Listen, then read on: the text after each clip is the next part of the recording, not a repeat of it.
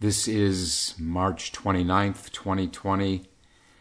It's last Teisho or talk in a month that none of us will ever forget. It was earlier this month when the coronavirus really caught fire in the United States. Of course, before then, it already ravaged China and Italy and Iran.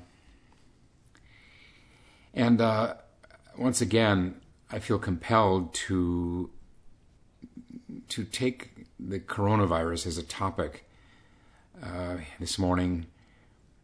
I don't see how I cannot do that. So I came up with a text that I read from once at the Madison Zen Center. It's a book called The Active Life, and the subtitle is A Spirituality of Work, Creativity, and Caring. And the author is Parker J. Palmer.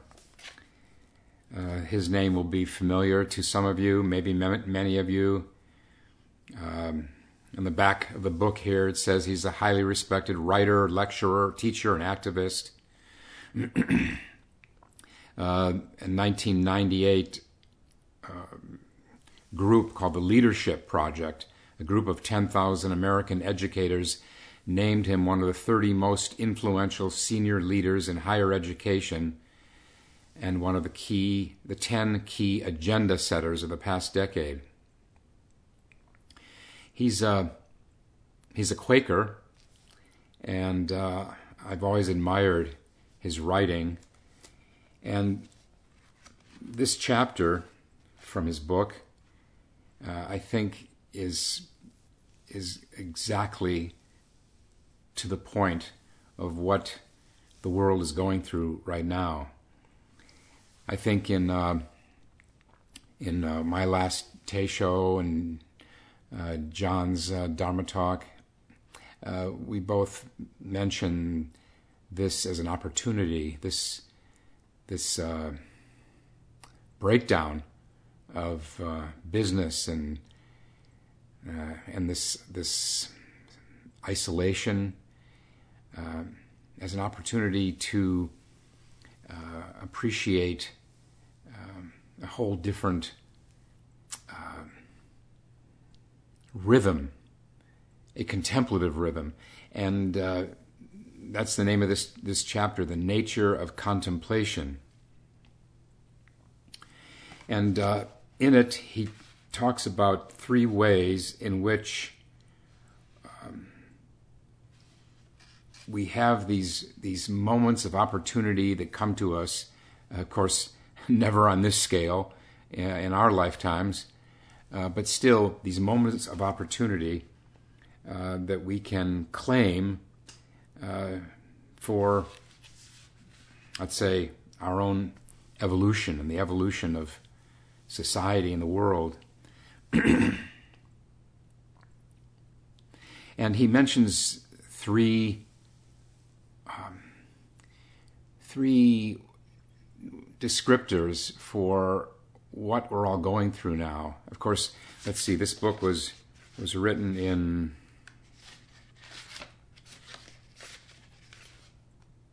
1990, so 30 years ago. And these are the 3 things he mentions: disillusionment, dislocation, and unbidden solitude.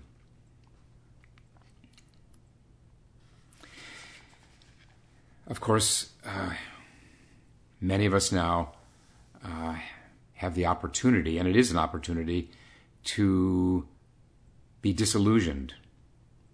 And it's something that we can welcome in Zen. In Zen practice, we want to lose our illusions.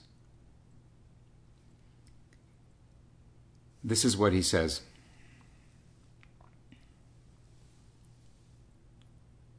Many of us try hard to avoid such experiences of disillusion. And when we are in the midst of them, we go through a kind of dying. Isn't that so now? But the very name we give these moments tells us that something positive is happening through our pain. We say we are being disillusioned. That is, we are being stripped of some illusions about life, about others, about ourselves.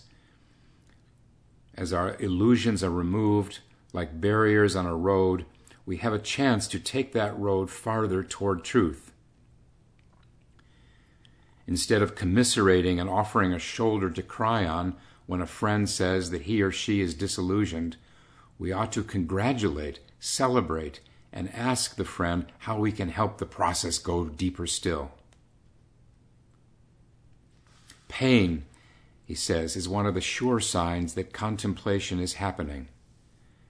Contemplation may lead eventually to bliss, but first it will give us the pain of knowing that some of our dearest convictions are shallow, inadequate, wrong. Contemplation first deprives us of familiar comforts.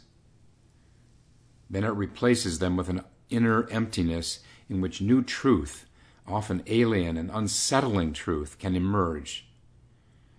The contemplative journey from illusion to reality may have peace as its destination, but en route it usually passes through some fearsome places.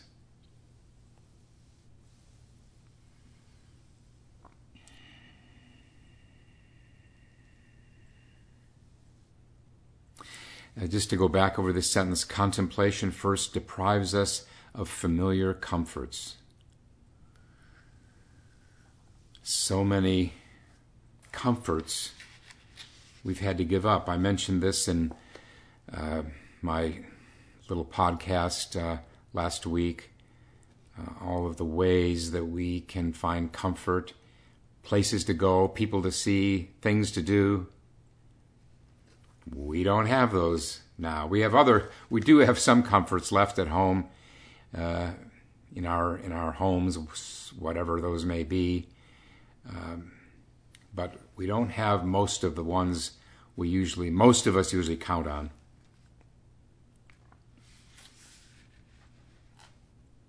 Then he says, he takes the next one. After disillusionment, he goes to dislocation.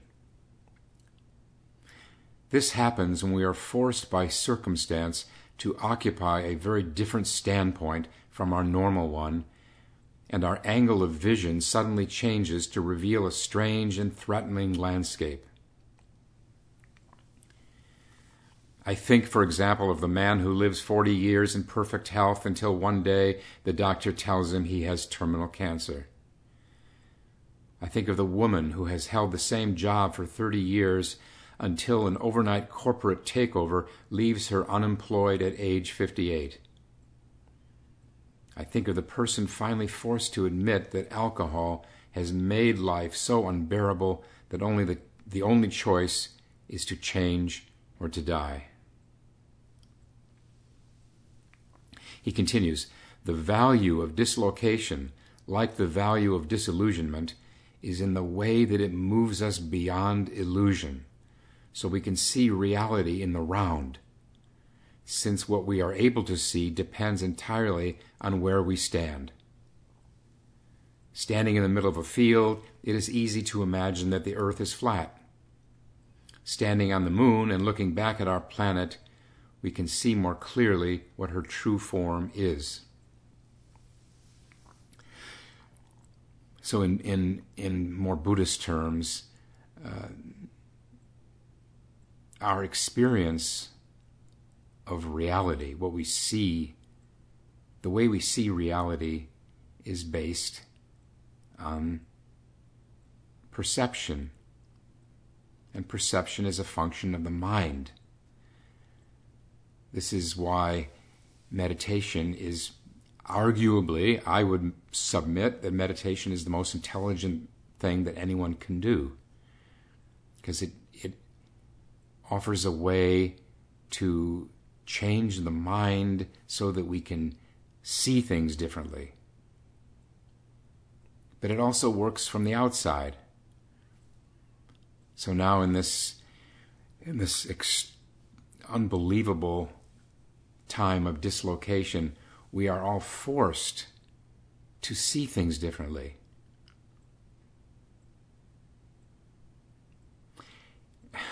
To take a very superficial example, here I am sitting on the floor in my quarters at the Zen Center, the conference room,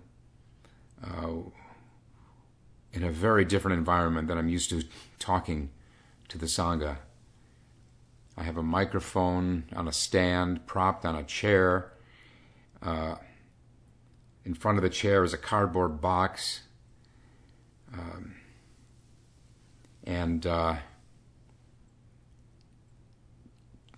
When we have to adapt to different things, when we have to discard our routines, our habitual way of doing things, then it's exciting. It's exciting on a very safe kind of example like this. But of course, there are very frightening ways in which millions, hundreds of millions, billions maybe, billions of people now in the month of March and going forward have been dislocated. And it's not as safe as in other circumstances.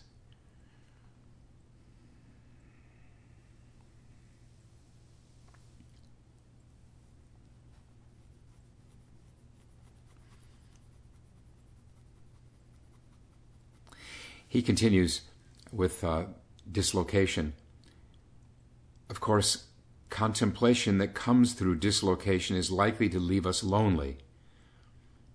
Others often do not share our dislocated view of things, and sometimes they are threatened by our new truth. I once heard the story of a medieval Irish monk who died and was buried, as was the custom, in the monastery wall. One day the monks heard noises from within the wall and removed the stones to find their brother alive and well. He began to tell them what he had learned on his journey beyond, and everything he said was contrary to the teachings of the church. So the brothers put him back in the wall and sealed the crypt forever.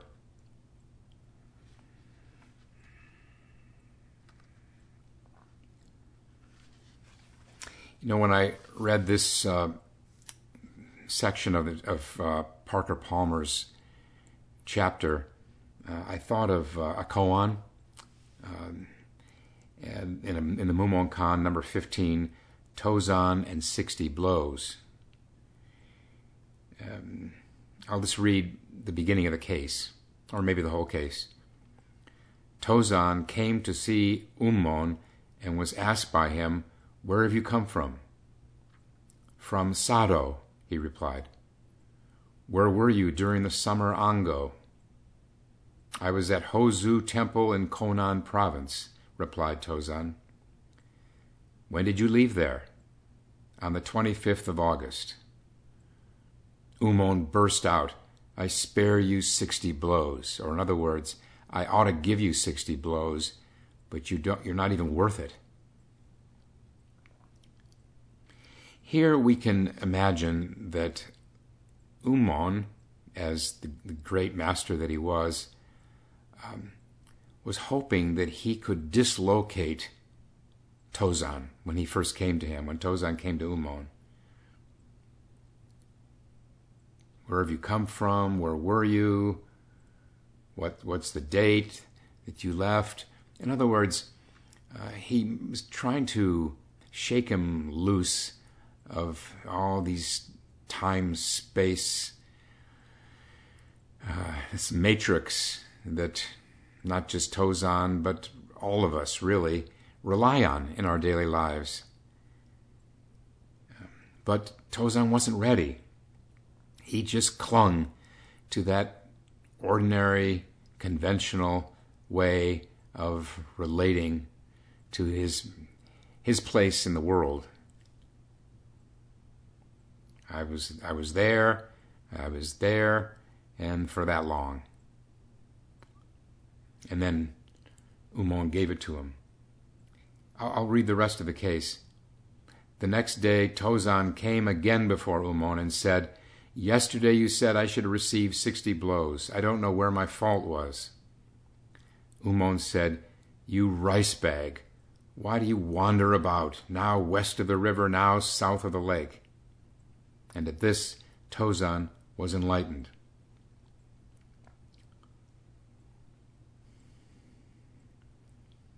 Now, in the commentary, we are offered a glimpse into what Tozan went through that night after his first encounter, his first blistering encounter with Umon. It says, all night Tozan struggled in a sea of yes and no. When long-awaited dawn broke, again he went to Umon, who helped him open his eyes.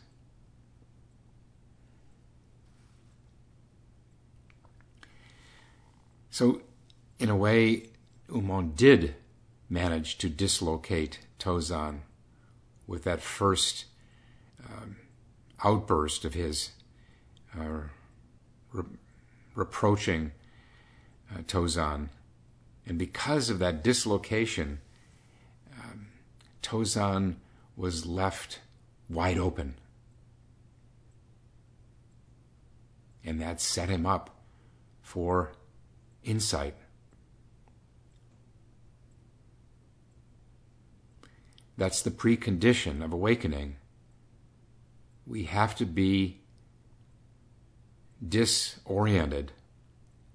We have to lose our cognitive bearings. Just not permanently, of course, but temporarily. And that we call samadhi. We lose ourselves.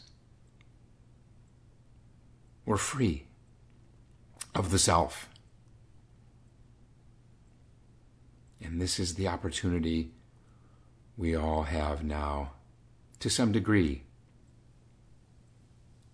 As I said last week, most of us are in a kind of state of suspension. Driving through the fog. Or as Meister Eckhart, the great Christian mystic, put it, going one knows not where, by a road one knows not of. This is Zen meditation at its richest,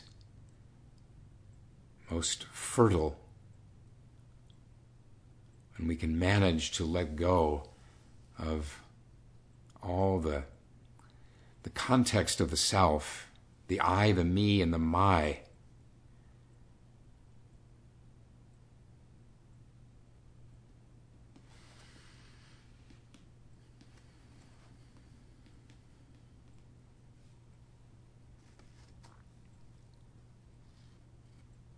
I found this wonderful quote from a mystic, a sage by the name of Adyashanti. It sounds Indian, so let's say that's what she or he is. I didn't have a chance this morning, scrambling around, to set up my little Teisho niche here to find out who he was or she. But this is what he or she said: meditation is not a technique to master. It is the highest form of prayer, a naked act of love and effortless surrender into the silent abyss of not knowing.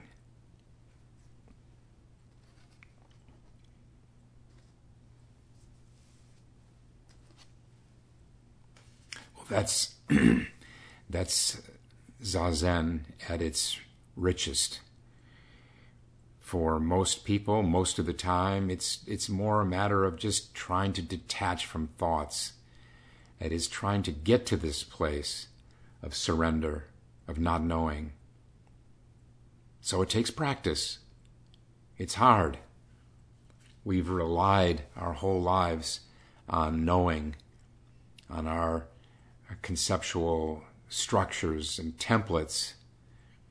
It's not easy to give that up. But then we have, each of us, a practice that's been proven over centuries to help us do exactly that, detaching from thoughts, whether it's the breath, the koan, shikantaza.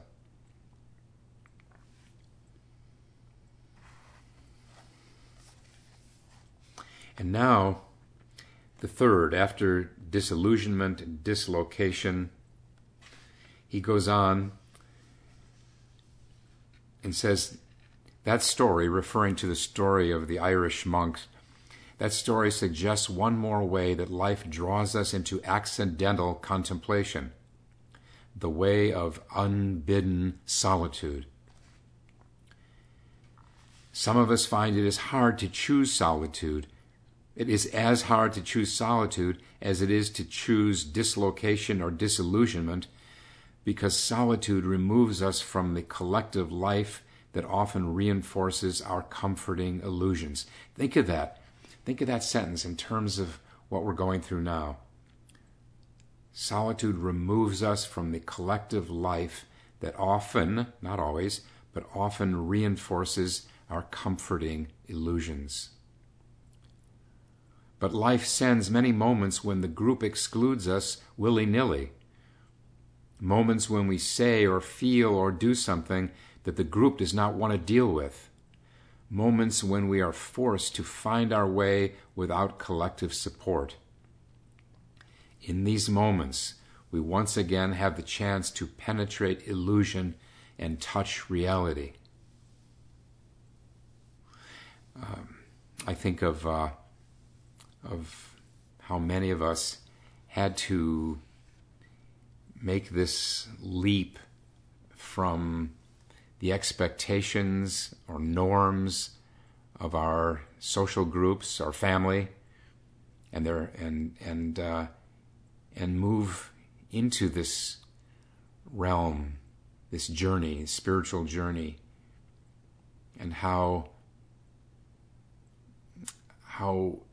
off-putting or even threatening that can be to the family or friends or others who haven't reached that point yet, and how we risk losing them. I think it seldom works out that way. If one goes home to one's partner or family or friends and says, I'm taking up the practice of meditation, I think I need to get serious about this, there can be an initial reaction on the part of those others because people fear change. They don't want their friend or brother or sister or parent or child to change. Why would we not want to change? But that's the way we are. It's the way people are. We want to hold on to things and people as we understand them. But I think in most cases, after that initial reaction on the part of the non-meditator, they come around, they see that whatever change we go through, whatever change the new meditator goes through, is better, is good, and even helpful to the family or friends.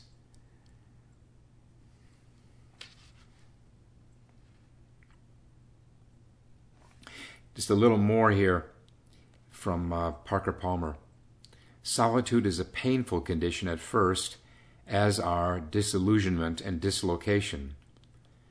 But unlike those two, solitude is something that sometimes grows on people. There is a reason for this. Disillusionment and dislocation are temporary conditions, passages we must make in order to move beyond illusion and live in truth. But involuntary solitude is the permanent truth of our lives. We are born in solitude, we die in solitude, and we have opportunities to learn to live creatively with that fact in the years between birth and death. The fruit of disillusionment and dislocation is the capacity to enter and enjoy our solitude. Compelled by the painful grace of a life process that is bent on helping us to get real.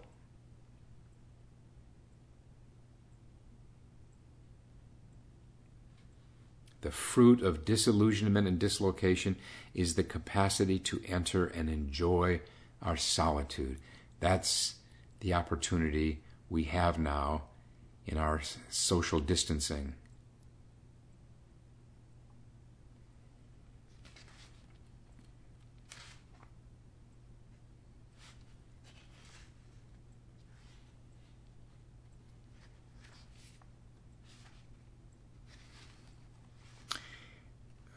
Somewhere in this chapter, Parker Palmer acknowledges that he doesn't have any kind of formal meditative practice. I just toss that out for what it's worth.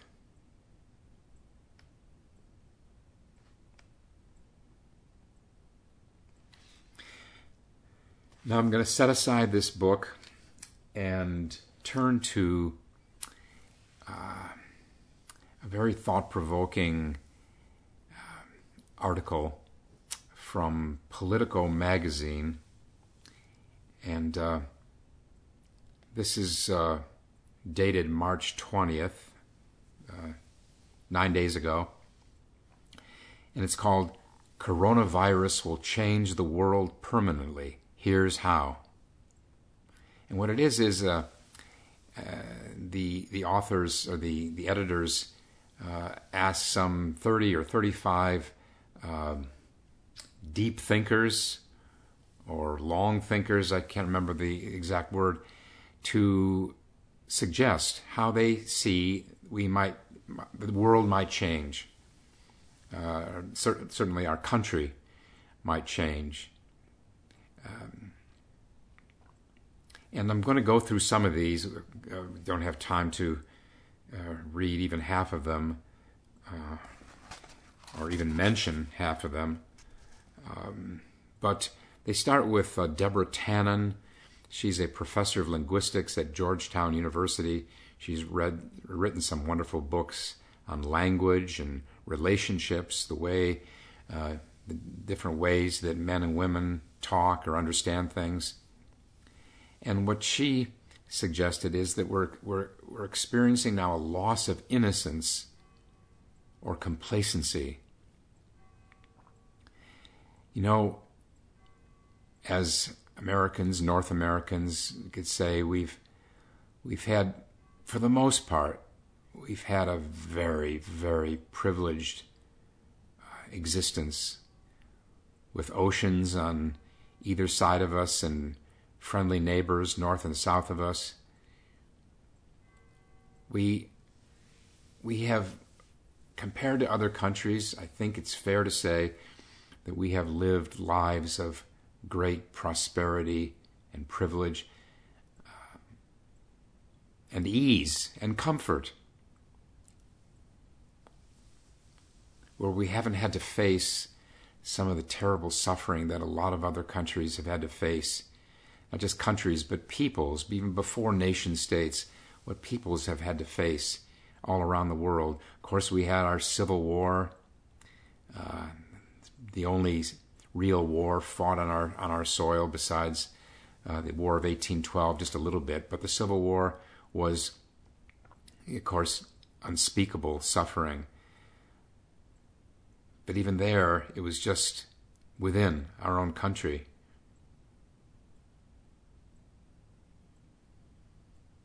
She talks about the comfort of being.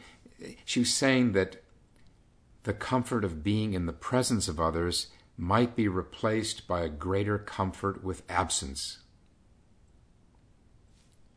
It seems that's what we're kind of forced to. It's a change we're forced to make now, We have to find some comfort with being away from people. Safety.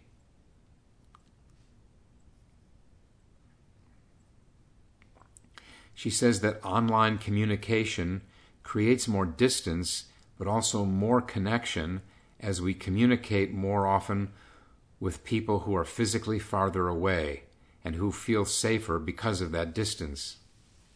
Well, that's the dislocation part. Our social distancing.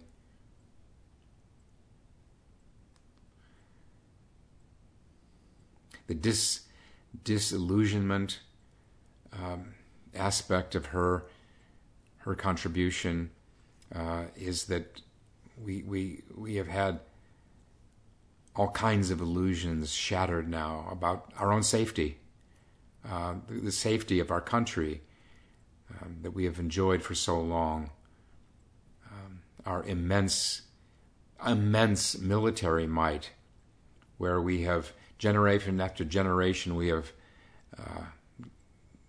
lived without any real fear. There was the Cold War fear, but of the bomb, but without any real fear of our security, our physical security.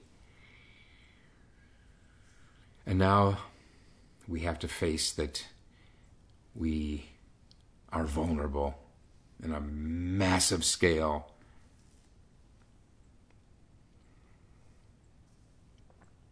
Another of the contributors to this piece on how we're going to change is a Mark Lawrence Schrad. He's an associate professor of political science. And what he's expecting we'll see is a new kind of patriotism.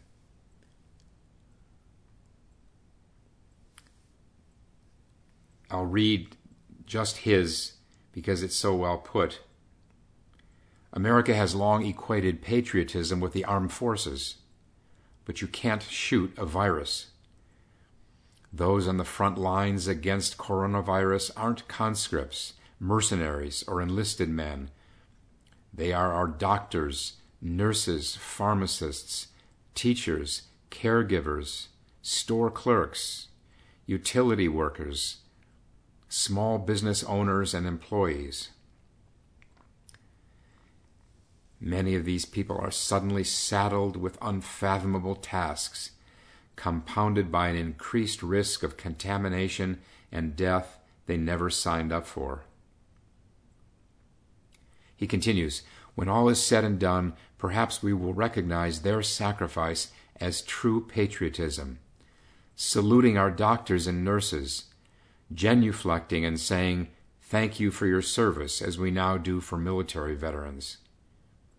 We will give them guaranteed health benefits and corporate discounts, and build statues and have holidays for this new class of people who sacrifice their health and their lives for ours. Perhaps, too, we will finally start to understand patriotism more as cultivating the health and life of your community, rather than blowing up someone else's community.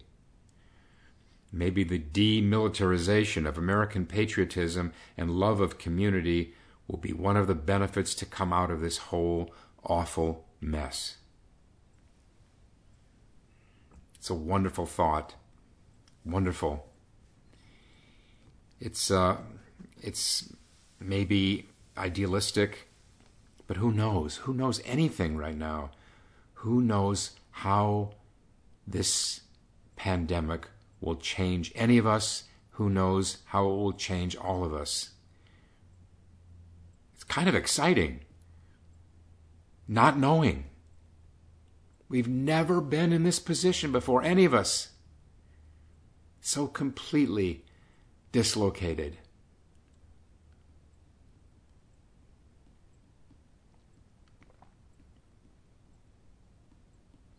And then a few others. A Peter T. Coleman, professor of psychology at Columbia University,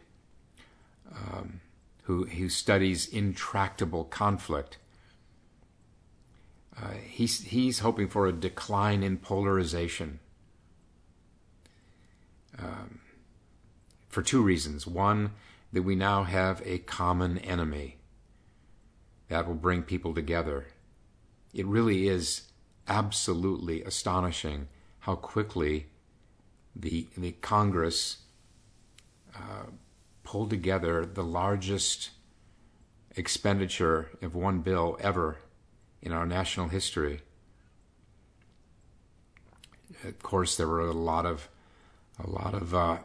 hair pulling between Democrats and Republicans behind the scenes, but still. And then a second reason he's hoping for a decline, there may be a decline in polarization, is because of this pandemic being a political shockwave. And this is what he says: studies have shown that strong, enduring relational patterns, so for example, the conflict between conservatives and liberals, or Democrats and Republicans, that strong enduring relational patterns often become more susceptible to change after some type of major shock destabilizes them.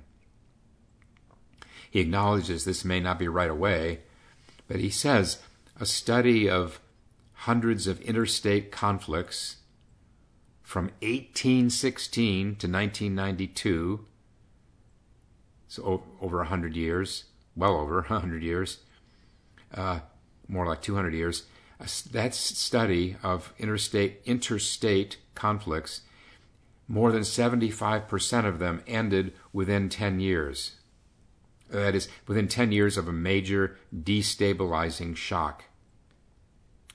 So he acknowledges that those relational patterns, those enduring relational patterns, the change can be for better or for worse. But still, there it is, the possibility of a decline in polarization.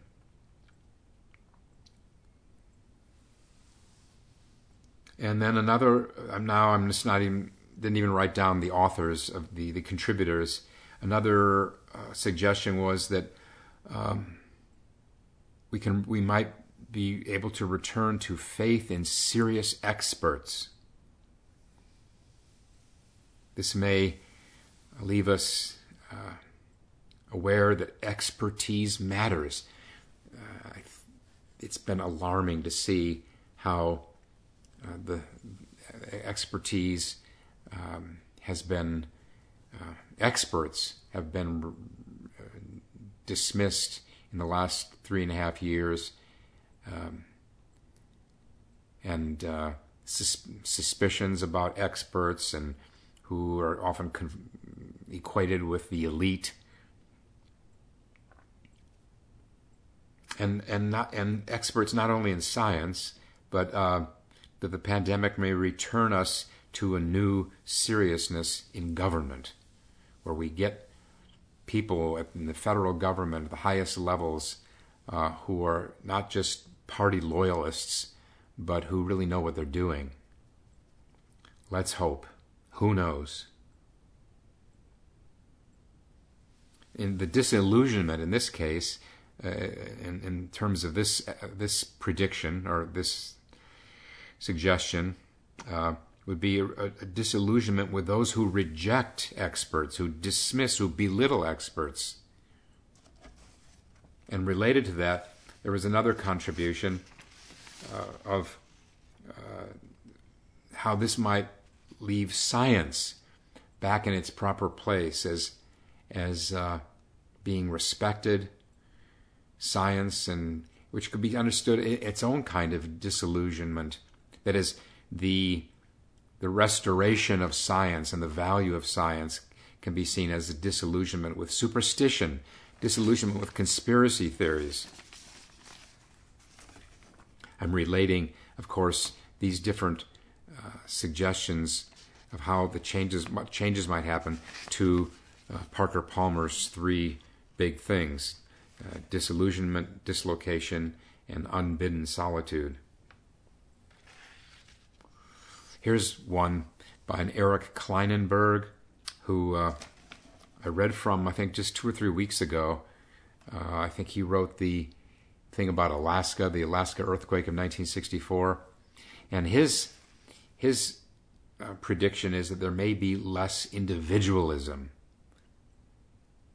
And he says the end of our romance with market society and hyper-individualism.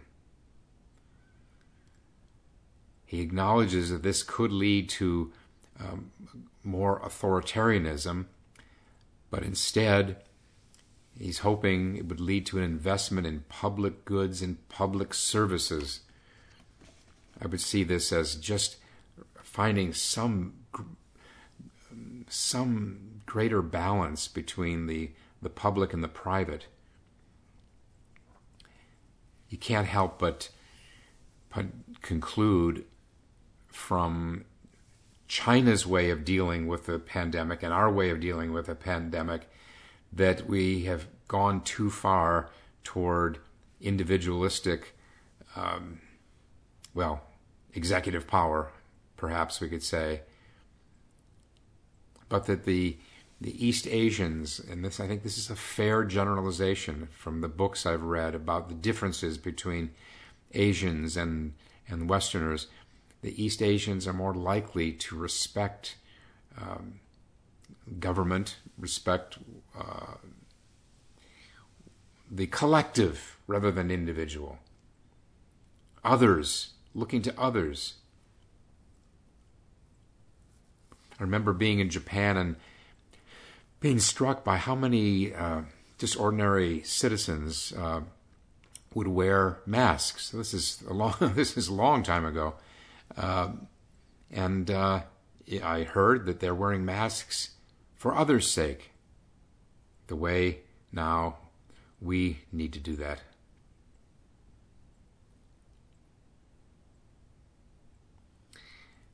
There's another contributor suggests that religious worship will look different. Yes. Here we are. She makes the point, this is Amy Sullivan, Director of Strategy for Vote Common Good. She makes the point that all faiths have dealt with the challenge of keeping faith alive under the adverse conditions of war or diaspora or persecution, but never all faiths at the same time, as we're seeing now. Again, dislocation. Here we are, connecting only through audio equipment.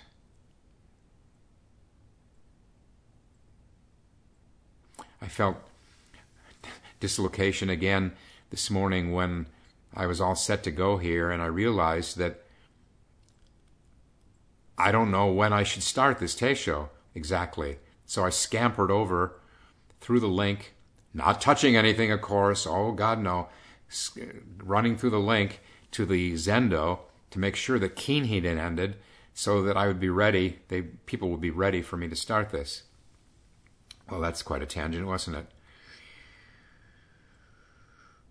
And then a writer for The Atlantic by the name of Jonathan Rauch sees that we may see new forms of reform. He makes the point that plagues drive change. And as an example, he cites the HIV/AIDS crisis was a transformational epidemic that mobilized gay Americans to building organizations, networks, and know-how that changed their place in society. He said it also revealed deadly flaws in our healthcare system and awakened them to the need for the protection of marriage. And he says we're already finding new ways to connect and support one another in adversity. And then quickly, a few others, contributors said this could lead to a healthier digital lifestyle. Another said this could lead to an opening for stronger family care. Another said, yes, that science can be restored, the respect for science. And that may be one of the silver linings in this horrid pandemic is that if more people find respect for science, it may lead to respect for the threat of climate change, which could save our whole planet. Wouldn't that be something if the crisis that threatens our whole planet right now, the virus, if we can survive it, then can enable us to galvanize our resources in a new way to fight climate change, global warming. Another suggestion is that this could leave us with revived trust in institutions, trust in those entrusted with protecting our health, preserving our liberties, and overseeing our national security. Again, with staff and experts, staffing these institutions with experts and not just political loyalists.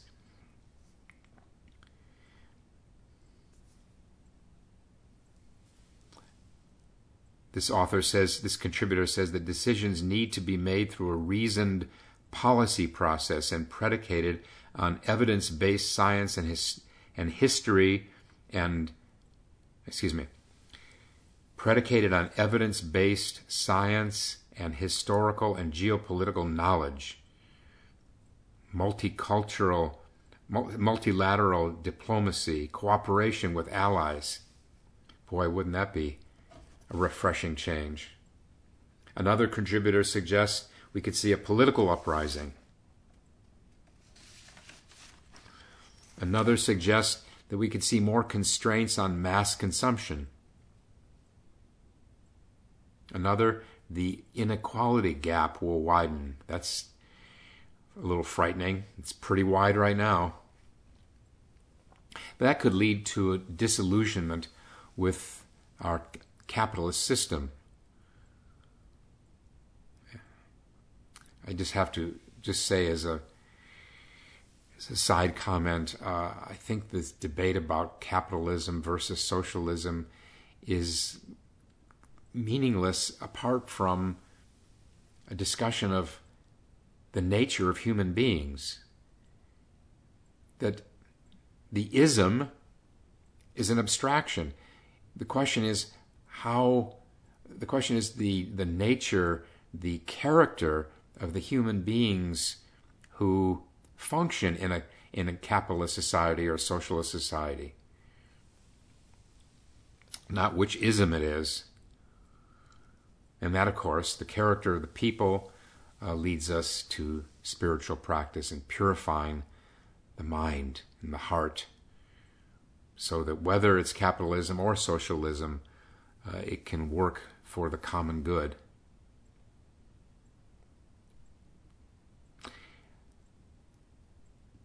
Our time is up now. We'll stop and recite the 4 vows.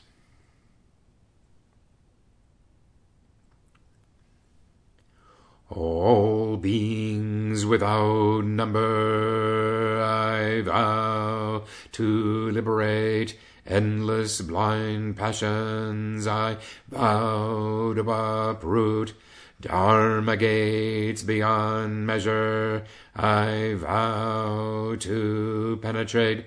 The great way of Buddha I vow to attain. All beings without number I vow to liberate. Endless blind passions I vow to uproot. Dharma gates beyond measure I vow to penetrate. The great way of Buddha I vow to attain. All beings without number I vow to liberate. Endless blind passions I vow to uproot. Dharma gates beyond measure I vow to penetrate. The great way of Buddha I vow to attain.